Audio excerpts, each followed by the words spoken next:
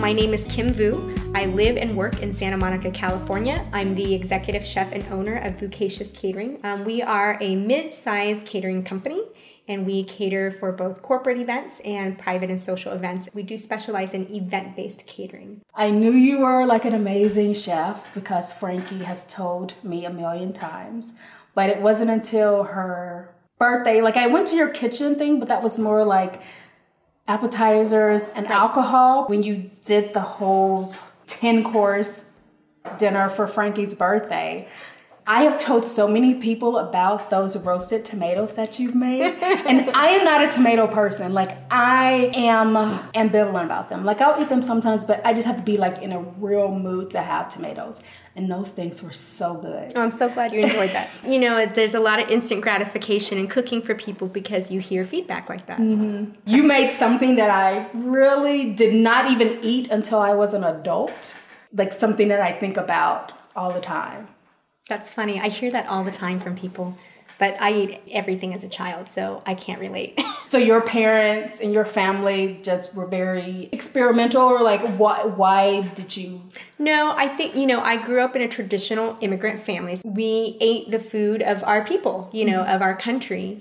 My mom cooked on a daily basis in order to give us that food, and we lived near an immigrant community, a Vietnamese community, so I'm Vietnamese. And by American standards, the food would be considered weird and a little bit odd for children to eat. But in Vietnam, people don't typically make different food for children. So in America, you might see a family eating, like a steak and potato dish, but the child is eating, a grilled cheese sandwich, or something like that. And in Vietnam, the equivalent to that would be like, you're eating like a fish dish with rice and vegetables, and maybe the kid is just going to have rice with some broth on it. But you're not actually eating some sort of separate meal. And so you really get to learn to eat all those things. I know you said that you grew up in an immigrant community, so did you feel that, like for instance, when you were in school, did you bring your lunch to school? So I didn't bring my lunch to school, and that was because of my immigrant mom. This is the most interesting part. So to me, I always wanted to bring my lunch to school because naturally you want what you don't have or you can't have. But my mom, buying your lunch at school represented two different things to her. One, that you had money. Mm-hmm. And secondly, it was very important to her that we all ate a hot lunch. That's a very big deal in my culture and in my household. Because a hot lunch is deemed more healthy for you. It's more fresh. It's going to be more flavorful. And that's what she always wanted for us. By junior high, there was a set of friends that I would sit with lunch every day. And they all brought their lunch. And I was the only one who bought my lunch. And I begged my mom, please let me bring my lunch. You don't have to make it. I'll make it myself. I know how to do it. And she said, absolutely not. You're going to eat a hot lunch every day at school. It's going to be better. It's going to be healthier for you. And for many years, she brought my father a hot lunch every day to his office. And that was very important for her, for us to eat a hot lunch. That represented a lot of things to her. Now, in retrospect, do you think seeing your mother have so much pride and care in cooking for the family, and think that influenced you eventually moving into No, cooking? not really. So, I mean, I've actually always had a strong interest in cooking, and also chemistry, which is my major from Caltech. And I've always been experimental in the kitchen. I cooked from a very young age, but not necessarily with my family. And that's not something that I did with my mom. But no, I really came to cooking in a completely different way.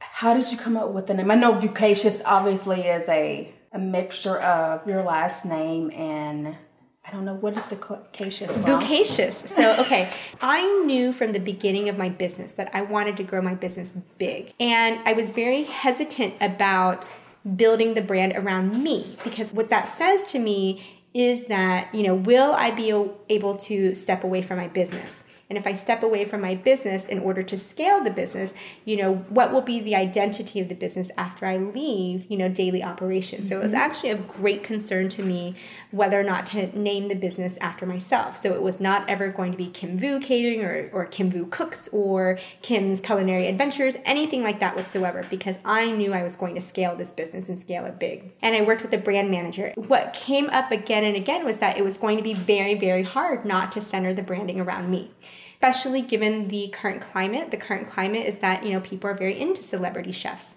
So Vucacious, really came from a combination of my last name and thinking of all of the elements we wanted to convey to the customer, my client.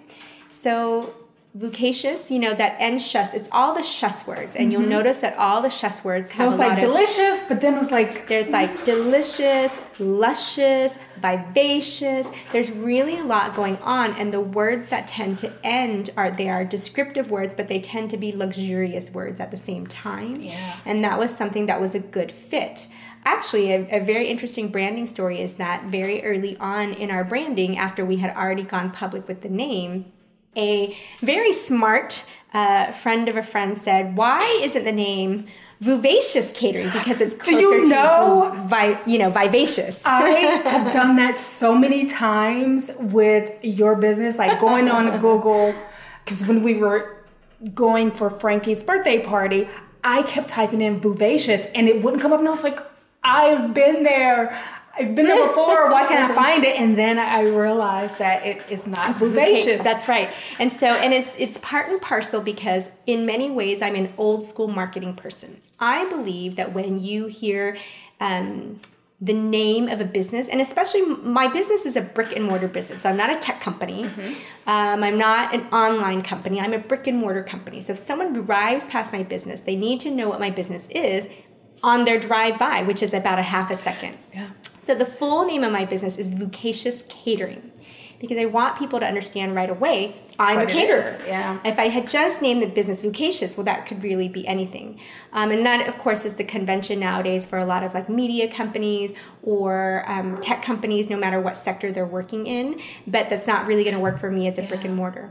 And so I chose the Vucacious because of the alliteration with the catering. So it's Vucacious Catering. So it was a very specific choice. And the URL was available. Vuvacious Catering was not available, or vuvacious.com was not available. There's a placeholder, and the person won't give it up.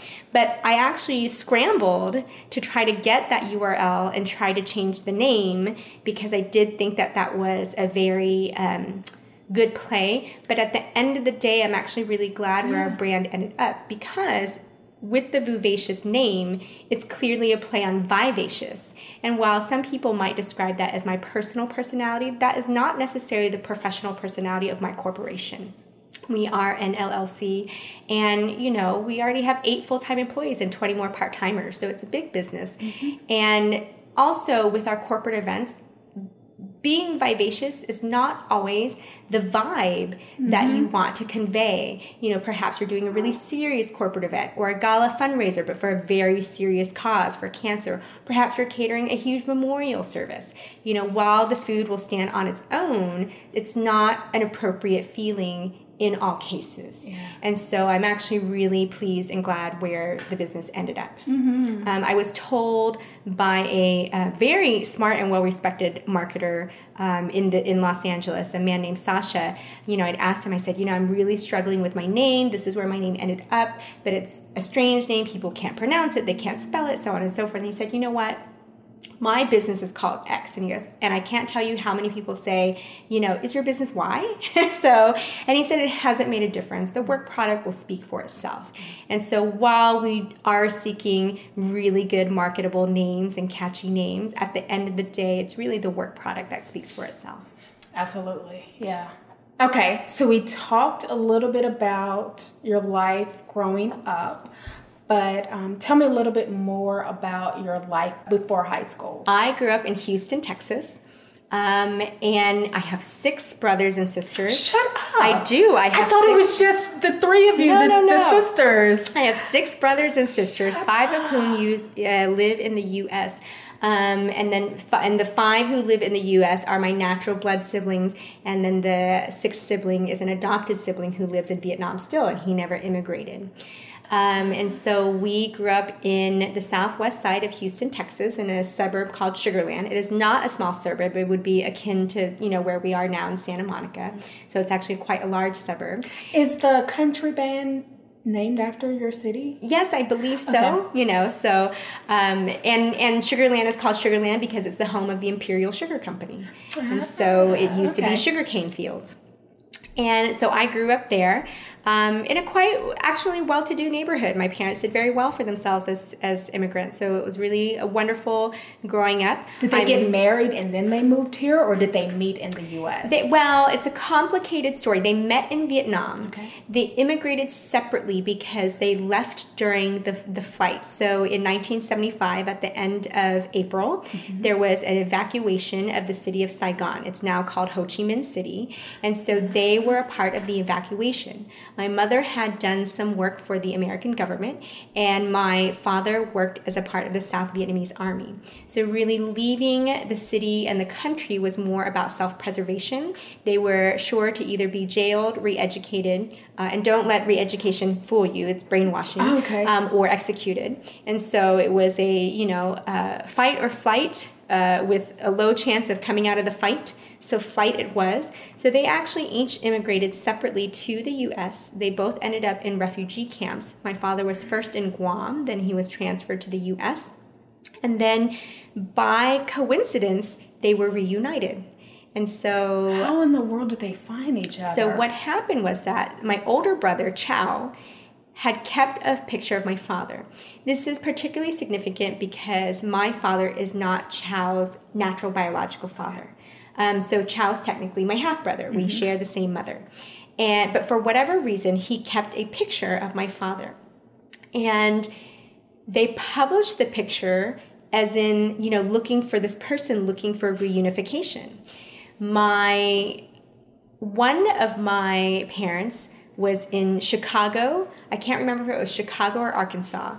And the other was totally different, but somewhere towards the middle. And the other was on the East Coast. Okay. And what ended up happening was that one day my father went to the office. So whatever office that there could be in the refugee camp, he saw a posting of himself. And had he not gone in the office, because notifications are posted in the office, but what refugee goes in the office? No refugees go into the office. So it's actually kind of a weird coincidence. He saw a picture of himself that's basically saying like wanted, looking for this person, reunification. He said, oh my God, that's me. So, at the time there were really mixed feelings towards refugees and immigrants. As there is now. But also there were some friendly people. So what happened was that they were reunified after that. And so my father met up with my mom, and then, there were already my two brothers and my older sister were in existence, and they became a family, and they actually remarried here. So they were together in Vietnam as a couple, and my father cared for them. But they weren't technically married because my mother was not a Catholic and my father is a Catholic. Mm-hmm. And then they were married a few years. They were legally married a few years after my birth. Wow. That is such a coincidence. Like you go into this place and you're like, wait, that's me on the wall. Yes, it's very odd. And I will interject, especially given our political climate, I was the anchor baby. So you were the one who allowed the chain migration? Yes, I allowed a huge chain of migration and naturalization. So why, do you know why your older brother decided not to go? Well, basically he got lost. So at the time of the flight, it really was a flee for your life situation, which is why my parents ended up immigrating separately. So the way that my parents got separated is in part because my father went to go look for this brother that was too scared to come. And, at the end of the day, he just had to leave. He became a stowaway on a military boat, which is how he ended up in Guam. And, we actually have a very interesting interview. Me and my younger sisters have started an interviewing process of my parents to really record these stories of their immigration, because they are fantastical stories that we can't even imagine. And, I was born here. So it's not anything that I could even remotely relate to at all, even though I consider myself to be Vietnamese over American. So he got left behind. For a very long time, there was an information and travel embargo between the U.S. and Vietnam. There was really very little communication back and forth, and foreign nationals were not able to travel home. And so we lost our connections to our families. And interestingly enough, my mother, in the 90s, people were just starting to really begin to freely travel back and forth from Vietnam, and also to communicate. And she paid a private investigator to find him. But at that point, we're talking about, it's been 20 years. He's an adult person with a wife and children and a job. And after all that time, he did not any longer have a desire to immigrate to the U.S. So he's there because he put down his roots. But you were able to find him. That's yes. Good. Okay, so you said that you consider yourself more American? No, more Vietnamese. That's right. American. Why? So what's interesting about me is that, I'm not a true first generation, even though I was born here. So I have immigrant parents who immigrated here, who had me shortly thereafter. But my siblings, who are a part of my generation, my older siblings, were born in Vietnam. The primary language spoken in my house is Vietnamese. To this day, my parents do not speak English. My father does speak English because he worked outside of the home. My mother speaks English when she wants to. But other than that, we are not an English-speaking family. Vietnamese was my first language. That is my first food. And we lived both in and near our immigrant community. And I think that when you have that experience, the relationship you have to your home country is very strong. And it translates into a very different way. I think really differently about family, about work, about money. There are many thoughts and attitudes that I have that are strikingly much more Vietnamese. What's an example? Well, I have strong opinions about work and laziness. I need to hear these thoughts. I need to adopt the Vietnamese way of these two things. I'll give you an example about excellence. Okay. In my family and in many Asian cultures, it is really important to be excellent, no matter what it is that you are doing. And when you are excellent, I think I will back up a little bit. In Vietnam and in many Asian cultures, there's much more of an emphasis on being part of a group and going along rather than being an individual. Okay. And when you are an excellent person, although you are achieving this as an individual, it's really about honor. So we would say that when we are excellent, we honor our parents. Okay. When you are excellent, you honor your teacher. When you are excellent, you honor your family. When you are excellent, you honor your grandparents. So as a result, and even though there are multiple generations of Asians today, there is a stereotype of sort of, like, say, for example, academic performance. And while a modern Asian American may not know where that attitude comes from, it's really about this idea of collective, this collective excellence. You are excellent as an individual, but what you're really doing is honoring a collective village that helped to raise you, your teacher, your parents, your grandparents, your family name, your siblings. And so that's really something that I've ascribed to over the years, and it really affects my work. That's not to say that there are not excellent Americans. There's many excellent Americans, but when Americans think about excellence, it's really about themselves.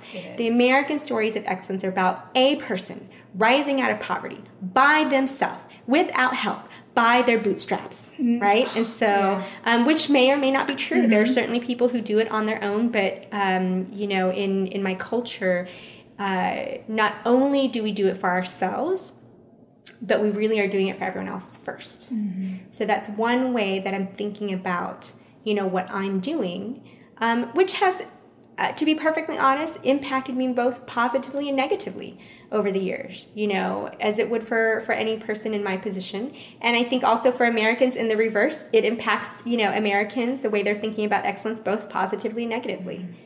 Yeah. Okay. So what were some of your interests and things you liked to do when you were younger? Well, I loved dancing. So that's a really fun one. Did you take formal classes? I did. Jazz, ballet, all the dance classes. Do you have a favorite?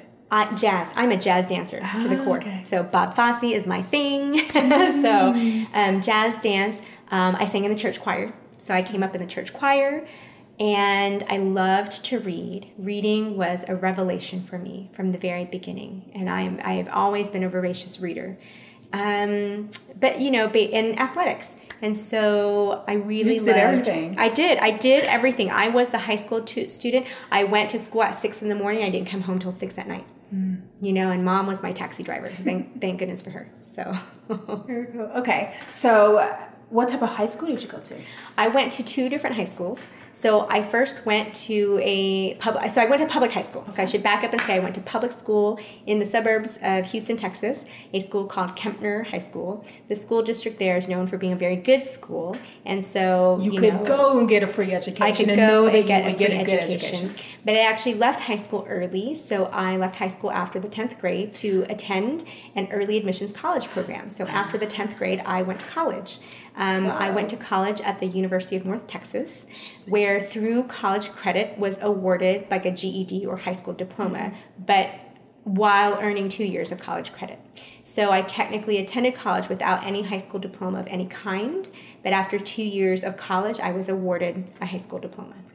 So why did you how did you know about that program, and what made you decide to do it? I learned about this program. So very early on in my academic career. So I will say that I had an academic career. That was my career as a student. And early on in my academic career, I had very good teachers who identified me as gifted and talented. And in Texas, there is the GT program, the Gifted and Talented program. And after lots and lots and lots of testing, you can be in a regular academic class, you can be in an honors class, or you can be in a gifted and talented class.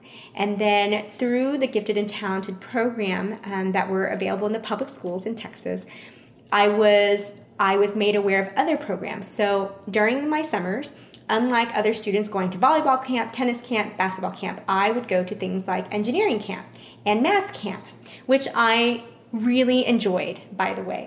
Engineering camp is a real thing. I was attending classes at the University of Houston between 7th and 8th grade and between 8th and 9th grade.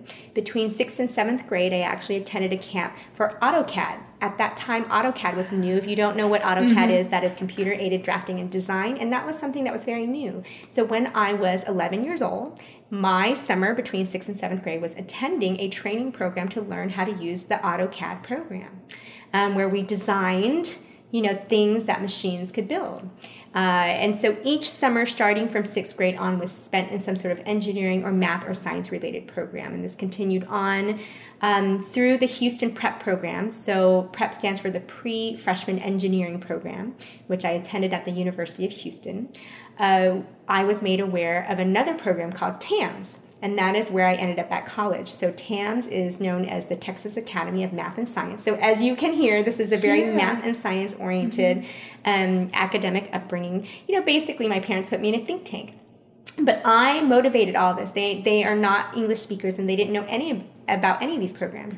I actually got the information for the TAMS program myself. I made my mother or father drive me to the orientation.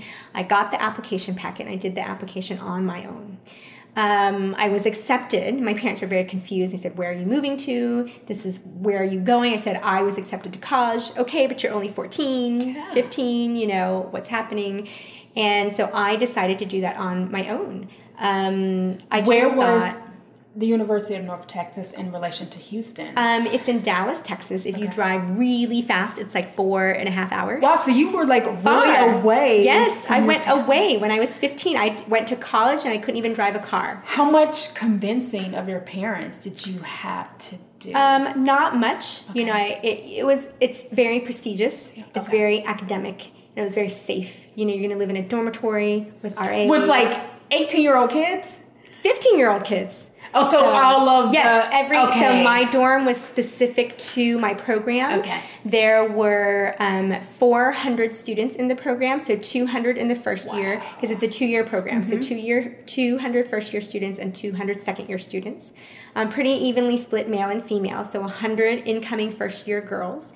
So you would live on the girls' floor. So, it's a one dormitory, but sex-separated floors with RAs, curfews, and the whole thing.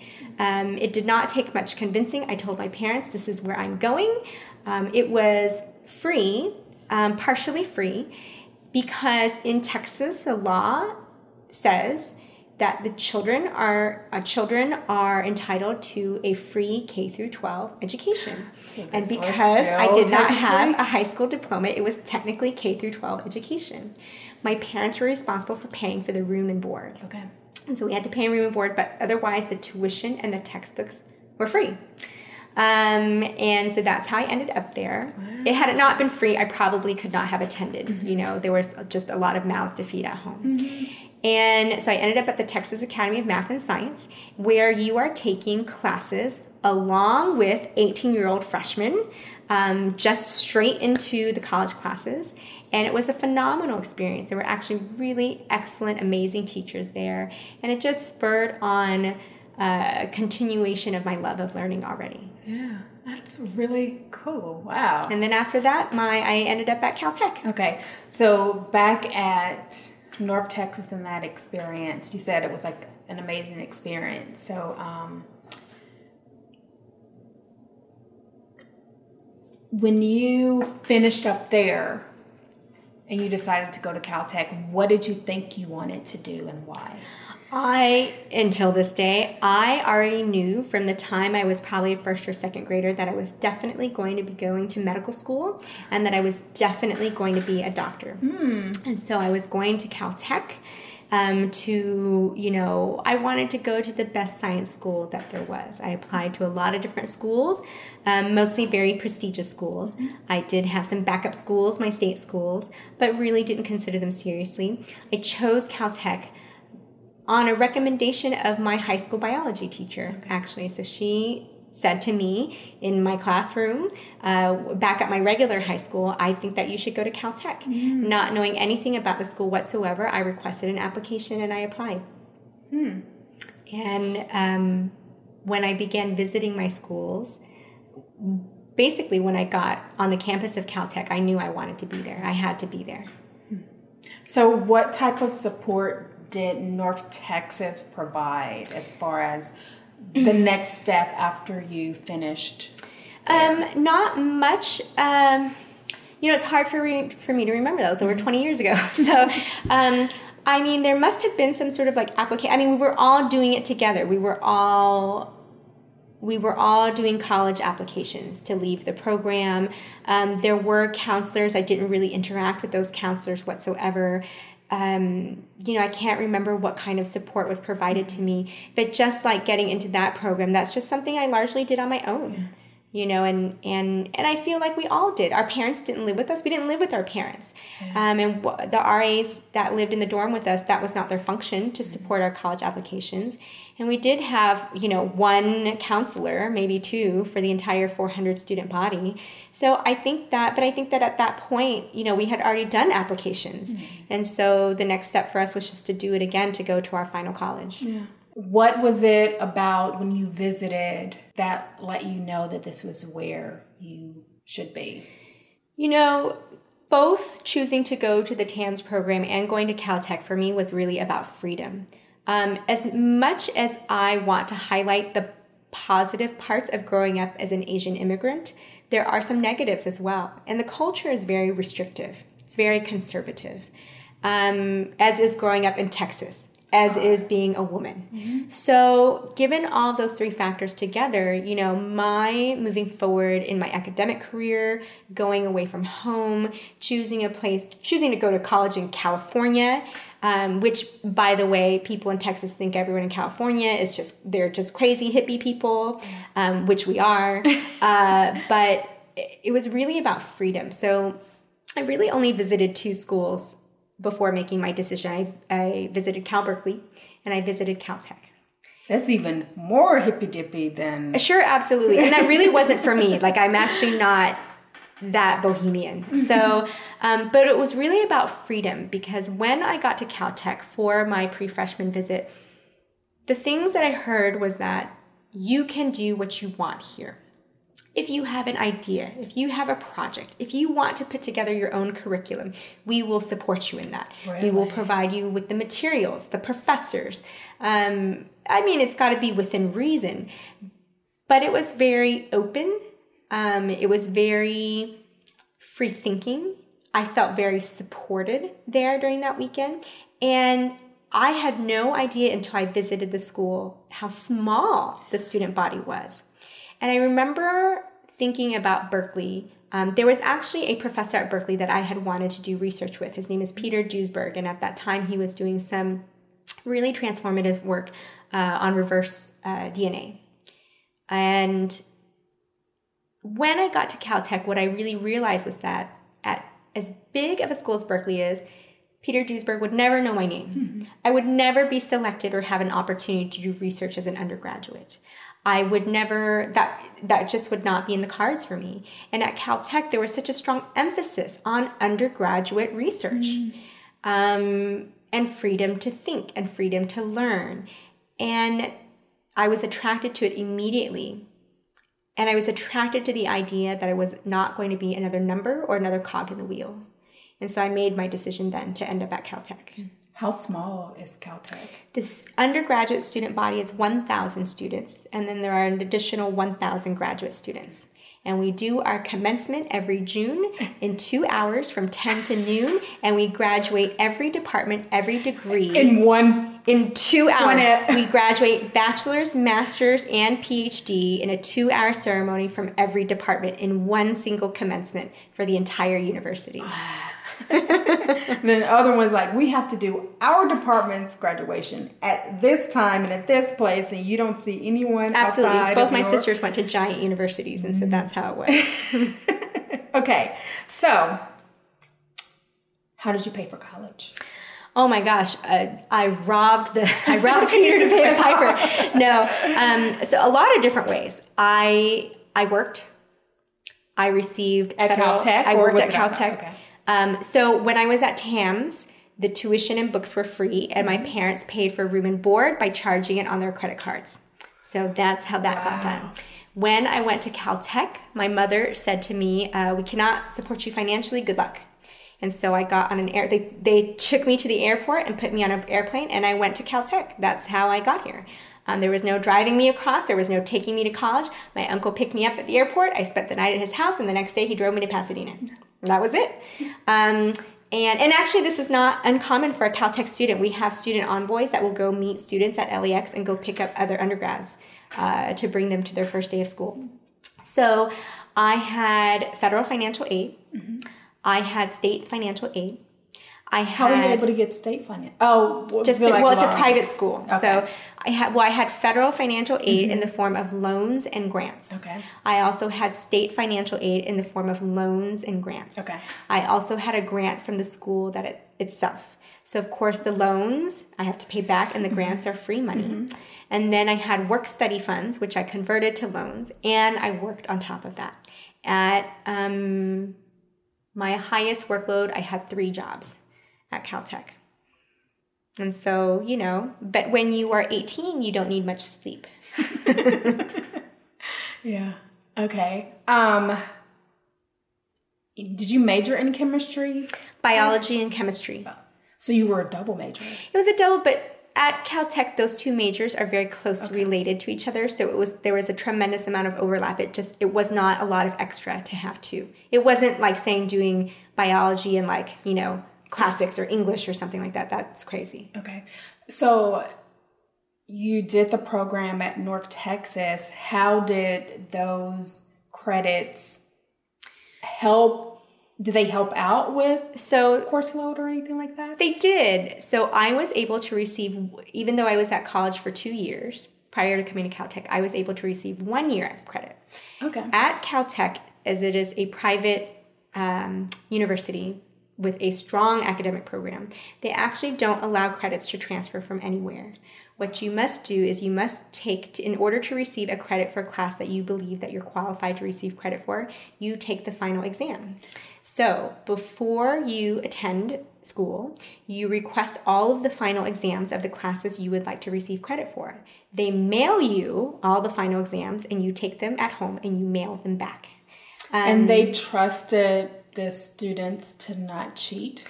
It's a part of the Caltech Honor Code. Okay. We have a very short and swift honor code that the entire community takes extremely seriously. And breaking the honor code is resultant in expulsion. It's very serious. Okay. The Caltech honor code goes like this. No member of the Caltech community shall take advantage of any other member of the Caltech community. End quote.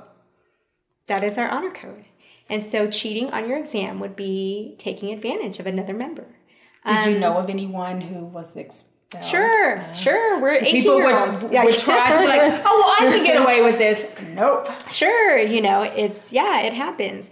And so some of the exams were sent to you. So first there was an assessment. So they send you your assessment exams. They might send you some final exams. You have to send back final exams. You also have to send back your syllabi, for the classes. Some classes you are not able to place out of remotely. You must take your final exams upon arrival at Caltech. Okay. And then you'll be assessed and then placed accordingly. So I only placed out of 1 year's worth. That's a lot. That sounds like at a Caltech, lot of exams. It's a lot. At Caltech, that's really a lot. So several of my classmates at TAMS did not go on to private schools. A lot of them stayed at state schools. So in the state of Texas, if you attend any accredited 4-year university, your credits transfer I'll say without hindrance. So I could have stayed at the University of North Texas or gone to any other accredited Texas school, public school that is, like UT, for example, and the credits would have just transferred. So I would have been 2 years ahead of the game. Yeah. But I made a different choice, and I thought it was worth it. Oh, yeah. Okay. So what is your fondest memory at Caltech? Oh my gosh, there's so many. So, there really are so many. What can I think about? Okay, I'll give you like a social example. I'll give you an academic example. So one of the most hardest classes I ever took at Caltech was a statistics class. As a biology major, first of all, you should know at Caltech that every student, regardless of major, has to take something like, 6 quarters of math and 6 quarters of physics, and it doesn't matter. So I'm a biology major, which, people think does not have to do a lot with physics, but you have to take 6 quarters of physics. So I've taken general relativity, I've taken all kinds of classes, and that is part of the core curriculum of Caltech. So part of that is statistics, and I had failed a statistics class, which forced me to have to take the next level statistics class because the first level statistics class became canceled because it's a very small university. So yeah, I failed this class, but I'm going to make you take the next level of it. That's exactly right. So because we're techers. And so it was Math 112. I still remember it. Gary Lorden was the professor. Excellent, friendly, amazing fellow. And so I had already taken a statistics class, but I took like statistics for Caltech dummies, but the other students in class were like Caltech math statistics gurus, and I was confusing the concepts. And to be quite honest, it was a very hard class for me. Students would get up in the front of the class and they would say things like this. They would say, clearly you would use a 2-tailed t-test instead of the 1-tailed t-test, and so this was my method, and the answer came to this. For me, I couldn't even approach the problem because I was already stuck at, how did you know to use the 2-tailed t-test versus the 1-tailed t-test, right? And so, but I was at office hours all the time with Professor Lorden, and he said to me one day, with great pity and sympathy in his heart, Kim, you are such a good student. Aww. But I was a miserable statistics student, and I just tried, but I tried so hard in that class. And at the end of the day, I it was my only B during my junior or senior year. I think it was possibly my senior year. The only B that I made in the last 2 years of school, it was a B+, but I know I deserved... damn hard for that B+. I did. I deserved a D. I think he was just being nice. Oh, for sure. For sure. I know it in my heart, but he just felt that I tried really hard. He knew I was on the way to medical school and I needed a good grade. But one of my fondest memories was when he just looked at me and said, Kim, you're such a good student. And I knew instantly, with my high emotional intelligence, what he really meant. that was something else.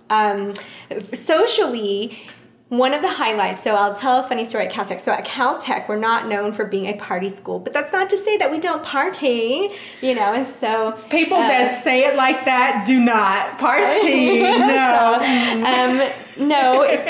So there are, when I went to school, there were 7 undergraduate houses, and each of the 7 houses throw a party once a year. So there were 7 parties to go to. That's not to say you wouldn't show up in your friend's room and drink beer like on a Friday night, and have an instant party. But as far as like large group parties, but because this is largely an engineering school, one of the things that we did was we would build our party.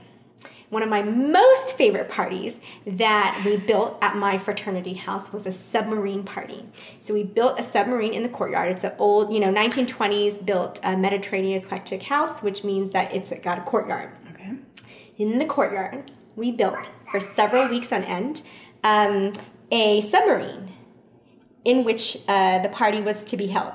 So because submarines are underwater, yes, we built a platform at the top height of the submarine, lined it with black plastic, and filled it with water. So when our guests walked up to a fraternity, they walked up a stairway and then out on a pathway, and it all looked like water. Then they had to go down the ladder into the submarine, and then we put TVs in the portholes to show fish, and then the bartender was a mermaid. We had done a huge rectangular cutout on the side of the submarine so the bartender could serve drinks to the people in the submarine. And it was fantastic. And we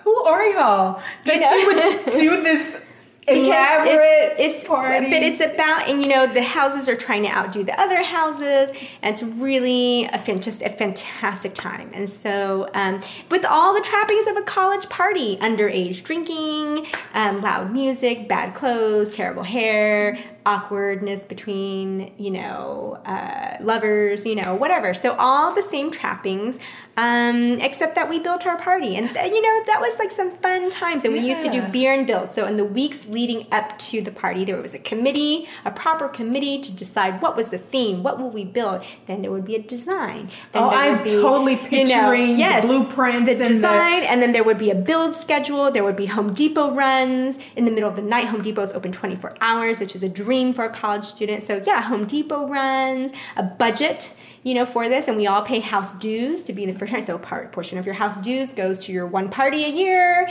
and that's what's happening. That's what's happening at college, and that was really, really special. Yeah. No other college can say they're doing this. And it was fun. Okay, so what is something, it could be an experience, a class, or an opportunity, do you regret not doing? Oh my God, there are so many regrets. I will tell you this, Yolanda. I am not the kind of person to say no regrets. I think that's not truthful, and it's disingenuous as a human. To be perfectly honest, I really regret not going back to medical school. I had applied to, been accepted to, and never matriculated at medical school. And a handful of years later was getting ready to go back, and I never went back. And I do still feel regret for that, even today. Why did you not go the initial time that you were accepted? Men. So men. I saw earlier this week, I can't remember what the animal was, but it was maybe it was a crab, I think it was some ocean marine animal that the female had mutated herself in a way that she could reproduce without men. Sure. And then women were responding goals, hashtag goals. Yeah. So there was a guy. You know what? So I'll tell you a little bit of the longer story, but I know our interview is getting long, but we can do part 1, part 2. Yeah. There was a guy who was involved at that time when I was not matriculating the first time. I had a new job, so I had graduated from college. And you decided to stay in California. I was working as a staff scientist at UCLA, as sort of a gap year between undergraduate and medical school. I was seeing someone who lived in California, And then additionally, I had gone on a sabbatical from my research job. So it was a research-based job that I was hoping to parlay into an MD, PhD program. Okay. So, not to get all serious on you, but at that time, I also had become a new sales consultant for Mary Kay Cosmetics, and I had progressed to become a sales director. This was right before I was becoming a sales director. So I'm assuming you started selling Mary Kay while you were in college? No, just after. So just after. Progressed that quickly? Very quickly, in about a year's time. So, and what was amazing to me about this experience was a few different things. One, that there is a science to business. And that was very attractive to me. I really like learning about things that have processes and methods because it says a few things to me. If there is a method, that means that anyone can do it. And so to me that meant anyone can sell, whether or not you think you have this sales personality or not. And anyone can own a business, and anyone can run a business, right? And so being a part of a sales organization and a business where you sell for money was an eye-opening experience. Up until this point, I had seriously had an academic career. At that point, I had already published in a peer-reviewed journal, a mini review, before I was a graduate student. So I truly had this long-lasting career from 6th grade on that was very academic. And despite all the things that I had learned, when I had my first sales job, I realized that I didn't know anything. I didn't know anything about the real world, about how it actually worked, and how the world went around. When I got my sales job, my eyes opened. I said, oh my God, sales makes the world go around. Mm-hmm. And it's true. Without sales and salespeople, money would not be exchanged, goods and services would not be exchanged, and the economy would come to a grinding halt without it. And, it really opened my eyes. And I thought to myself, what else do I not know about? So, I had this opportunity to sell and grow through my Mary Kay business. And for me, it was also a break from a long academic career. I always believed that I would go back to medical school. When you're very young, you're thinking, well, I have time. So much time. Because I felt like I had time to go back when I wanted to.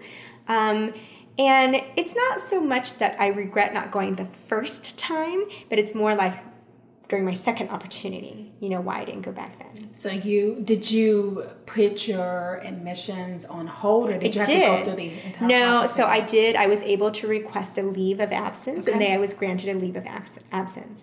At the end of the year of my leave of absence, I had already become a sales director, and I felt like I had really important work to do. As a sales director, my job was basically to recruit, train, and mentor other salespeople. Most of these women were much older than I was. And, my observation was that I was really giving a new sales set or skill set to women who mostly prior did not have any sales experience whatsoever. I felt that I was giving women an opportunity to earn extra income. I felt a lot of feelings about this, and I felt that it was so important. And it is important work. And I felt like the reach and influence that I had doing this work as a sales director was really greater than being a clinician or perhaps a doctor in private practice. And so at that time, I really felt that it was the right decision for me. And so I had requested a leave, was granted a leave. I did not come back from the leave, so I forfeited my matriculation at school, and at that point, had I wanted to return, then I would have to reapply once again. And at this point now, I've been so long out that I would have to test again as well, because there's all sorts of graduate exams, so on and so forth. I had another opportunity later on in my late 20s, which I didn't take. At that time, I was getting married and having children. So, and I feel like in retrospect, I could have done it even then, despite being pregnant and all of it. You worked 3 jobs while you were at Caltech. So you can make it happen. But what's interesting about that, Yolanda? The less time you have to do stuff, I feel, and I'm not saying that this is how it works for everyone, but I always find that the busier I am, the more productive I am, because I don't have time to bullshit. Absolutely. I'm in 100% agreement with that, and I used to say that all the time to all of my salespeople. And in sales recruiting at Mary Kay, it's something we said all the time. Busy people get stuff done. Mm-hmm. Because on your lazy day, what did you get done? Nothing.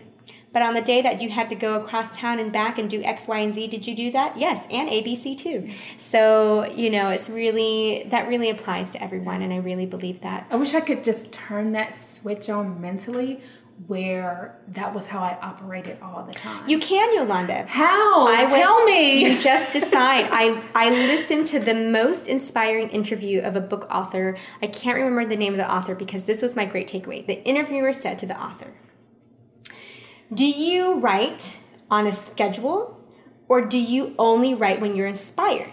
And this is what the author said. She said, I only write when I'm inspired. And I make for damn sure I'm inspired every day, Monday through Friday, from 9 to 5. Yeah. And I was really struck by that. Because I don't know, not knowing that author personally, she said, I make for damn sure I'm inspired. Yeah. Monday through Friday, from 9 to 5. And I don't know if that means she just sits down and says, get inspired, or if she actually does things to keep her inspired and engaged, or she just makes a decision to sit down and type. First. And so that was really inspiring to me, and I really, truly believe it's just a decision that you make. Mm-hmm. And this has been truthful for me in every part of my life. Yeah. Okay. So walk me through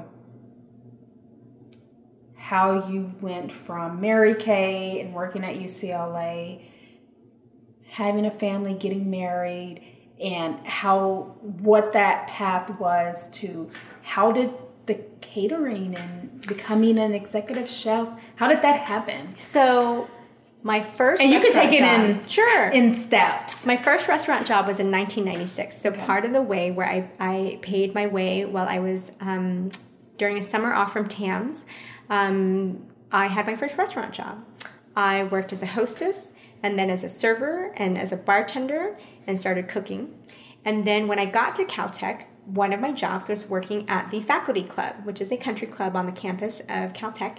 And I was a hostess and a server and a floor captain. And I also cooked and was a banquet manager there. So I worked essentially I worked in a country club to help pay my way through Caltech. So, the hospitality industry was always there for me. And like I said before about my first sales job, one of the things I loved about my restaurant experience, and I'm so glad that my first restaurant experience was at a huge multi-concept chain, was that I learned that there is a science to that business as well. And there's a way to do things. And so that's something that I really appreciated about it. And, really being able to apply the scientific process to that business was fantastic. As a captain at the country club, I was able to put forth new recruiting strategy. I put in place during my time there as a captain a training schedule and a formalized training program for the new servers coming on. Many of these undergraduate servers had never even held a tray in their life or served anyone.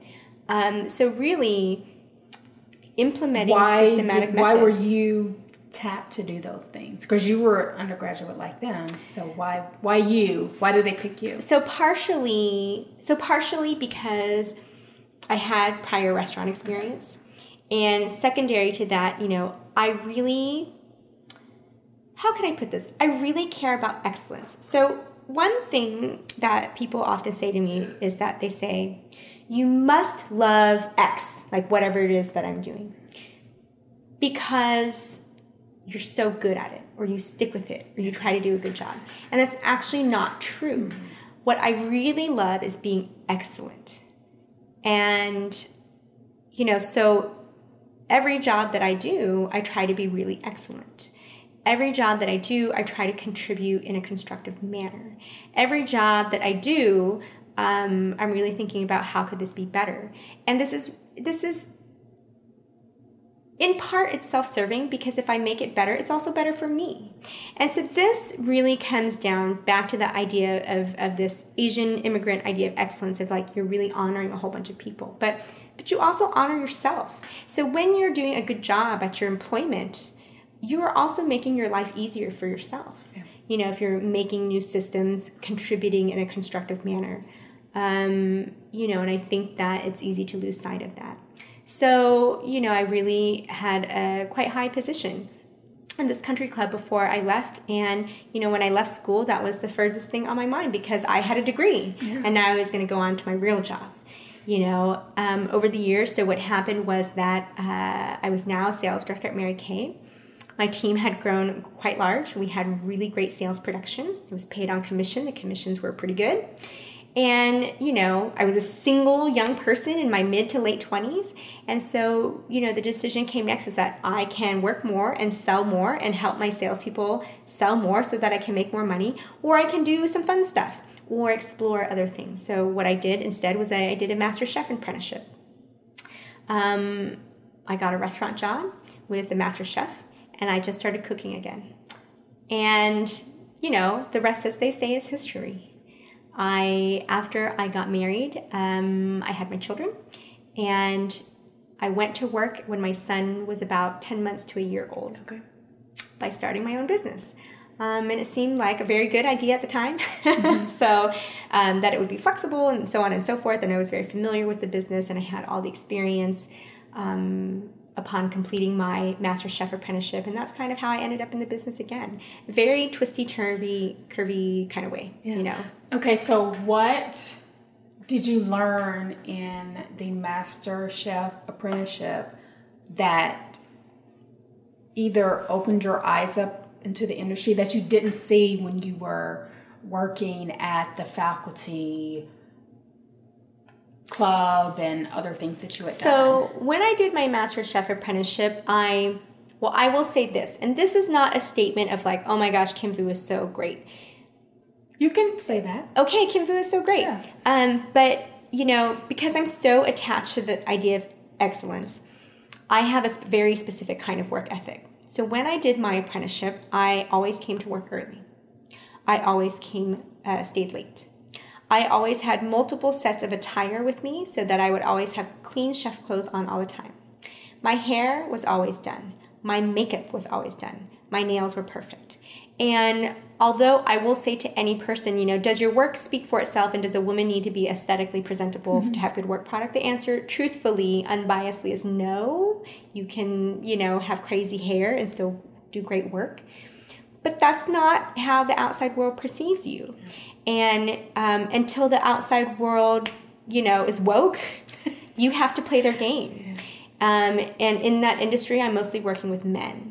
But I am attached to the idea that when we come to work professionally, there is a look to that.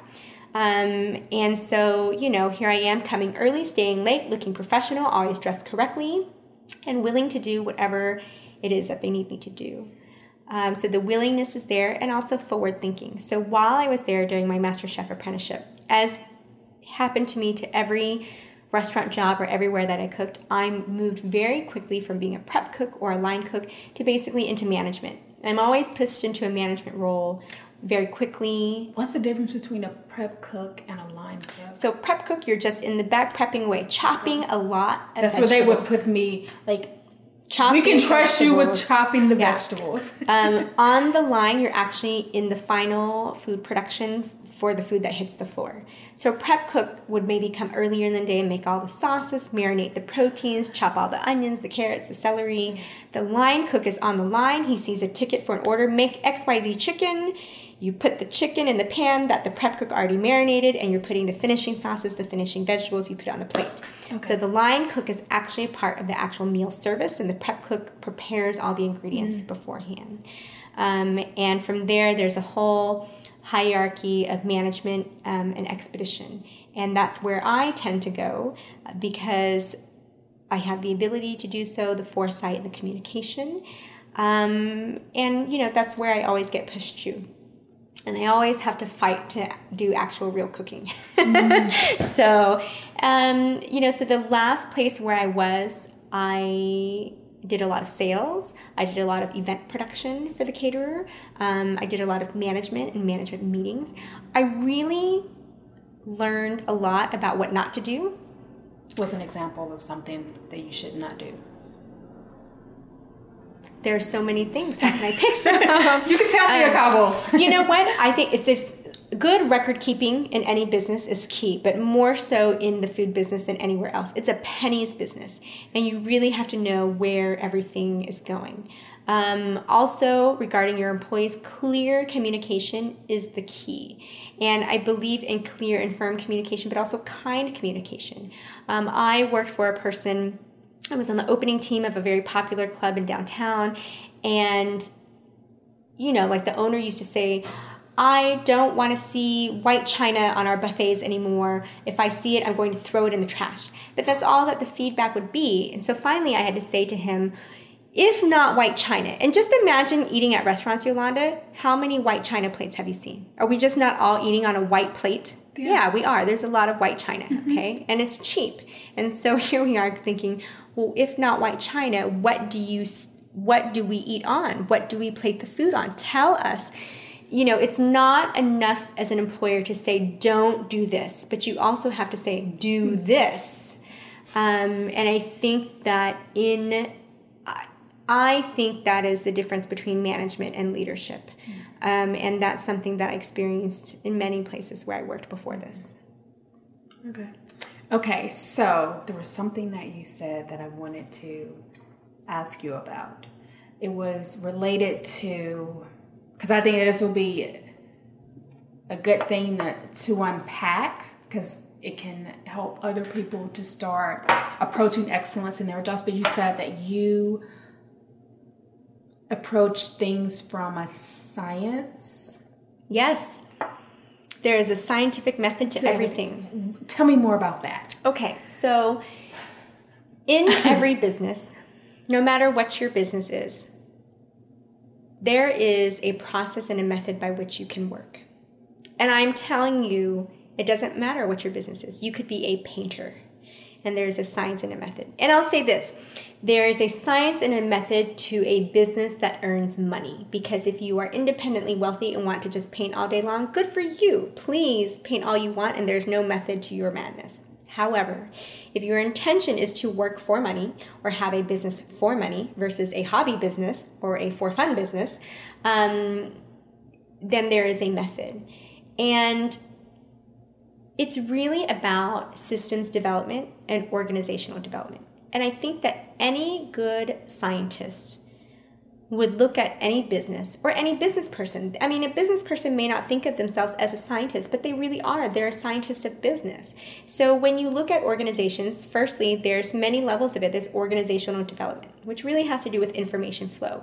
When there's information coming to my business, is it able to flow to the right person to take care of that? Mm-hmm. So there's a lot of decisions to be made there. Like, 1, do we accept the information? 2, do we reject the information? If we accept the information, where does the information flow to? Who is the appropriate person, and what is the most efficient flow of information to that person? What can they do about it, and what shall be the result? So, I mean, this is just very simple flow chart thinking, which mostly scientists are doing. Yeah. We're talking about simple if-then statements. Mm-hmm. And, you know, this is how businesses are run. Good businesses are run, and, you know, should be run, because clearly there are also bad businesses that are not run well. So it really comes down to organizational development and systems development. So in organizational development, I'm referring to the development of people, the organization, and their structure. And then in systems development, it would be, you know, what those people are actually doing and how they handle information and how they output. So it's about input and output, input information, output information. Mm-hmm. And, you know, speaking in those terms, it's very scientific. These are terms that engineers would use. Yeah, it is, like, as you were explaining that, it's really truly an if this, then what. So the if is the information, and the then is who does it and how do they do it. That's right. And, you know, when I trained salespeople, it really was, we used to say in sales, people will always disappoint you, but numbers never will. Mm-hmm.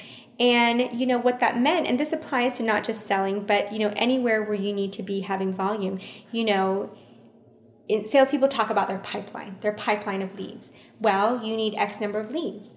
And if you're doing X number of phone calls, you're getting X number of follow-ups.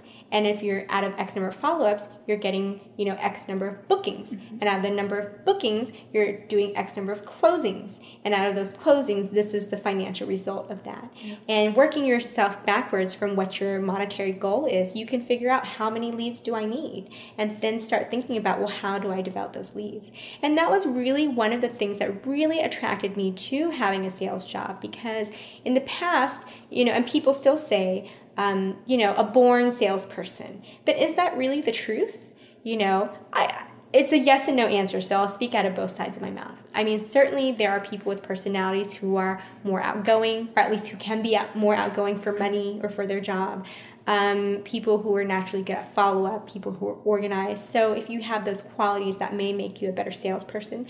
But at the end of the day, every person can work themselves backwards from a financial goal and decide, ultimately, how many leads do I need to make this end financial goal happen? And, that is thinking like a scientist.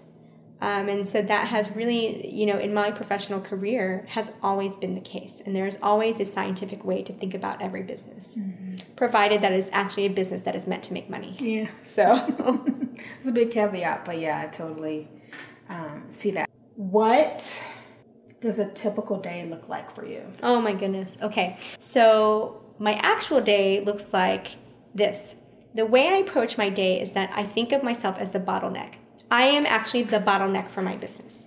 So before I do my own personal work, I always think, what information or work can I give to another person to allow them to do their work?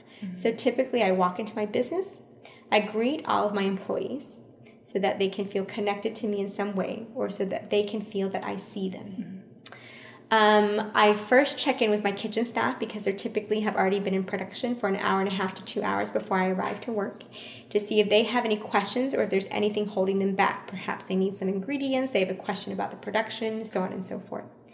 Then I next have a meeting with my event producer, who is now becoming a salesperson, to make sure that if she needs information from me in order to continue to do her work, can we get there for her. Then I typically sit down and plan my day first before looking at any email or any voicemail whatsoever, so that I can be proactive versus reactive. And for me, I am a very productive person. I use this system of power planning my day first rather than looking at the information for reaction, so that I can be proactive first. Okay. This helps me to be more productive in my day. Then I use willful and selective ignorance to become more productive. And I actually, what does that mean? So for example, right now I have a client asking an urgent question who is urgent to her. It is not actually urgent to me or to the production of her event. And so I'm willfully ignoring her email until it is more convenient to me. But yet I will still respond in a timely manner. But it doesn't have to be done right now. And that's what my day looks like. Yeah. So I start my day, but I will say this, Yolanda. I start my day on my first shift by being a mother. We do breakfast, we pack the lunches, we get children dressed, we get them out the door, we do the school drop-off, we hug and kiss. Then I go to my second job at my catering business. Then I come home and do the third shift, which is opening backpacks, hugs and kissing, cooking dinner, doing the evening routine and homework, a bedtime routine. And then after that, I do a fourth shift. I get back on the computer, I go back to work, I answer emails, I write memos, I do accounts receivable, I do accounts payable at night. So that is what my day looks like. And if I can, I try to sleep. So if you can. Yeah. And you have like a commitment, like one day a week, because I think your kids love going to the beach, and so you do that like almost every I try, weekend. Well, when it's warm, so it's not as warm right now. So I try very hard to maximize the time I have with my children. So as a result, my car is unwashed. It has a lot of trash in it. Today, Frankie removed no less than 2 nasty banana peels and cups of coffee and hot chocolate and trash and snotty rags from my car. Because to become a productive person, you also have to prioritize. And there are certain things you must let go of. There is not any way that any modern working mother could really just have a perfect life. You have two commodities in life. You have time and you have money. And typically, if you have more money, you have less time. But with more money, you can use your money to hire people to do things for you, like clean your house, be your assistant, take the trash from your car. I believe personally that people should put their money where their mouth is. And so if you say that relationships are important to you, you should spend time on the relationship and then spend money in making those relationships happen. So for me, that would mean that I would take my children to the beach and pay a cleaning lady. So, the time that I have with my family and friends is very precious. I have precious little time. And then these children, I gave birth to them. So, and of course I love all the people that I'm in a relationship with, but these in particular are my children. So, puts them a step ahead of a lot of people. Yeah. And so, I try hard to spend time with them in that manner. That's not always possible. If you catch me during my busy seasons, I typically don't even see them for a good week straight. Okay. Let's see. This is my favorite question. Okay. When did you recognize that your talents and skills were enough? No, I don't know that I feel that way, Yolanda. I don't know that I actually feel like that they are enough. Even though you have been, your business has been around for 6 years, you have full-time 8 employees, 20 part-time people. And I'll tell you this to knock your socks even more. Last year, by myself, I sold $631,000 worth of food. With very little administrative help, and still cooking some of the food myself. Not very much. I only cook 10% of the food, if that. So why do you not think? And it's not about deserved level. I think it's about being excellent, right? And so the idea is that I could always do better. I could always learn more. I could always sell more. Well, you can. That's not to say that I'm unhappy. I will say this. I'm easily pleased, but I'm never satisfied. So I am pleased with what we have done. And we can do more, is how I will put it. Okay. Because, you can always be better. And I think that's what makes things exciting. But I think to the heart of your question, because I don't think that that's what you're actually asking. I think that your question is more of like, when did I feel like I was a good enough person? Or when did I feel like I deserved the success that I have? Or when did I feel, that I was enough as a human, and I can't say that I pinpointed any particular time for that. I will say probably in the middle of it all, when I saw where things were going. And I would say that, crossing over 40, but even before crossing over 40, I'll say this about getting older. When you are young, you think you just know the fuck everything. It's part of my French. And that you can do anything.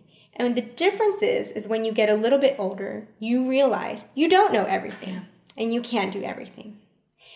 But the next stage after that is knowing what you're really good at and owning it. And what are you really good at? I know that I am a clear communicator.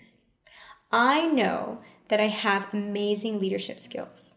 I know that I'm a fantastic employer and that my employees, as lucky as I am to have them, they are extraordinarily lucky to be mentored and to be in my space. And I know this for sure. And so I think that in growing in life, in business and maturity, these are the stages that you're going through. I'm able to speak to a client or to an employee and to say, I don't know that I can do that. Let me explore and I will come back to you. I may not be able to perform that. And then this final stage I'm talking about is saying, listen, in getting with conflict, whether it's personal or professional, knowing securely that I have communicated very clearly, or I have led very clearly, or that I'm actually a good employer. Because, there are abuses all around, from clients, employees, family members, and, you have to know who you are, despite what they say. So now we're going to go to a couple of rapid fire questions. Okay. So I'm going to ask you these questions, and then you tell me the first thing that pops into your head. Okay. So what are 5 apps or services you can't live without? I cannot live without Instacart. This is how I get my home groceries. Mm-hmm. I cannot live without, I don't use very many apps. No. And it can be services too. It can be services. Yeah. I can't live without housekeeping. Yes. So let me look on my phone real quick. So I use Instacart all the time. I use housekeeping all the time. I use childcare all the time. I'm looking at this. No, that's really the top 3. I need someone to care for my children. I need food to get in my house, and I need my area to be clean. I don't think that I need 5. Yeah. Did you have a problem? Because this is something that I have seen from people who have the means. Because Instacart is great, but Instacart is also not cheap. So, and it's like a luxury. Did you struggle? Because I found a lot of people struggle with paying someone to do that and feeling like, okay, you can do this, but it takes up time. So did you have like a problem with deciding to finally use it, even though you knew that you could really use the help? I'll tell you here, I have a 4th app, Amazon Prime. Can't live without Amazon Prime and Subscribe and Save. I'm single-handedly You do subscribe and save. Yes, I'm single-handedly keeping Amazon in business, by the way. I will tell you this, no. And here's how I've always thought about it mentally. I learned this in Mary Kay. Because in Mary Kay, of course, there's a lot of stay-at-home moms that come into this kind of business to work part-time to earn side money, right? This is their side hustle. And I learned from my sales director early on, if you could pay someone less money than you could earn in that hour, then you net positive. And I can earn a lot of money in an hour. It was never a problem for me to have a housekeeper. I had a housekeeper as a single person because I could go out and sell and earn more money in 1 hour than what I paid for the housekeeper. And so I still feel that today. And then it was not a problem. Instacart cost me $150 a year. That's it. If you pay the annual one-time fee, it's $150, and you get unlimited free grocery deliveries as long as the delivery is over $35. Milk is already $5. It's totally worth it. I have a family of 4 that I'm feeding at home, and they deliver within 2 hours, and literally I could be at work going, oh my God, what am I going to cook for dinner? Instacart, and the groceries are on my doorstep when I get home. And for me, this is the way that I'm looking at it.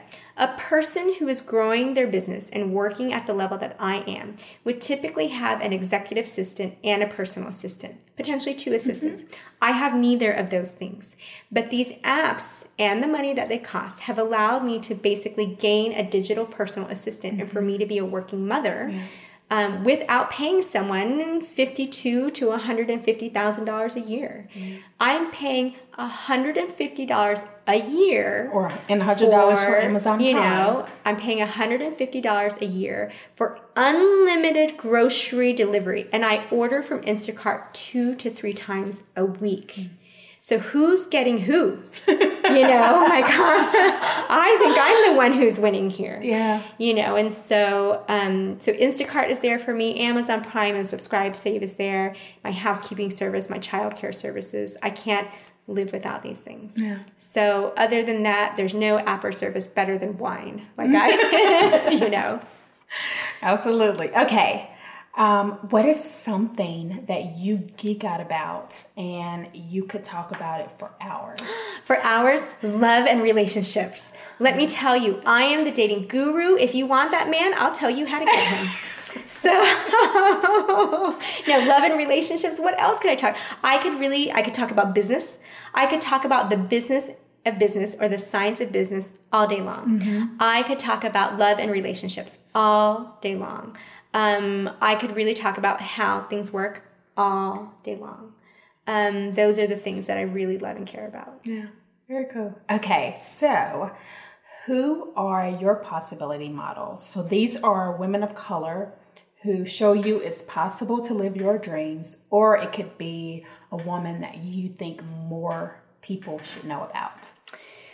This is a very interesting question. So I think, there is a marketing CMO in Los Angeles named Jamie Sekou, and she, oddly enough, I don't actually know her. We were connected through a mutual Facebook friend. Okay. But, she has this extremely active Facebook post. And I learned recently that she's a divorced person. And I didn't know that about her. And, it was just really a tidbit. But it really changed my mind about her. And, Why? In this current society, so much of our value as a woman is attached to a man. And I think that the divorced women in particular, are looked at as broken individuals. This is not actually, as we know, true. Mm-hmm. And so I found this to be really encouraging and inspiring, because it's very easy to look at successful women, and even harder to look at them if they're thin and beautiful, and say, like, is she a role model for me? But she's so smart, or so thin, or so beautiful, and so successful, and so unattached, and so without children, and so without obstacles. And that is not true. Mm-hmm. And so seeing her post about this, told me she has obstacles too. Yeah. So, and she's a Korean woman. I believe she's a Korean woman. I know she's of some sort of Asian person, and I'm being totally racist and just saying she's Korean. She may not be.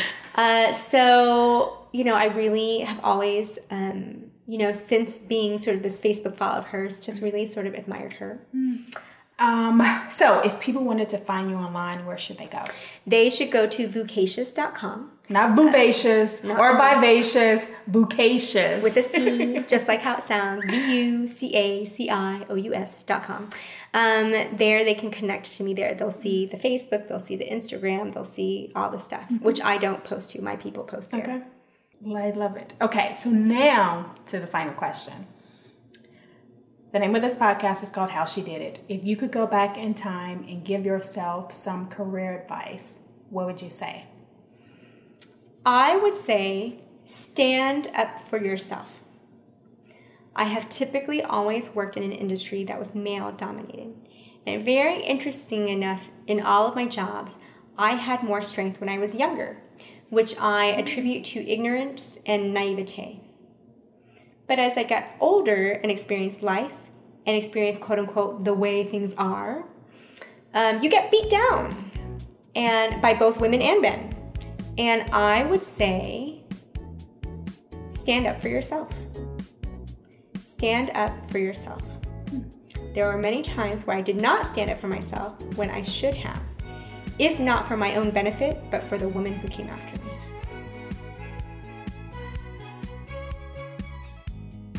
And that's the show. For links to the people and things we discuss in this episode, go to howshedidit.club/13.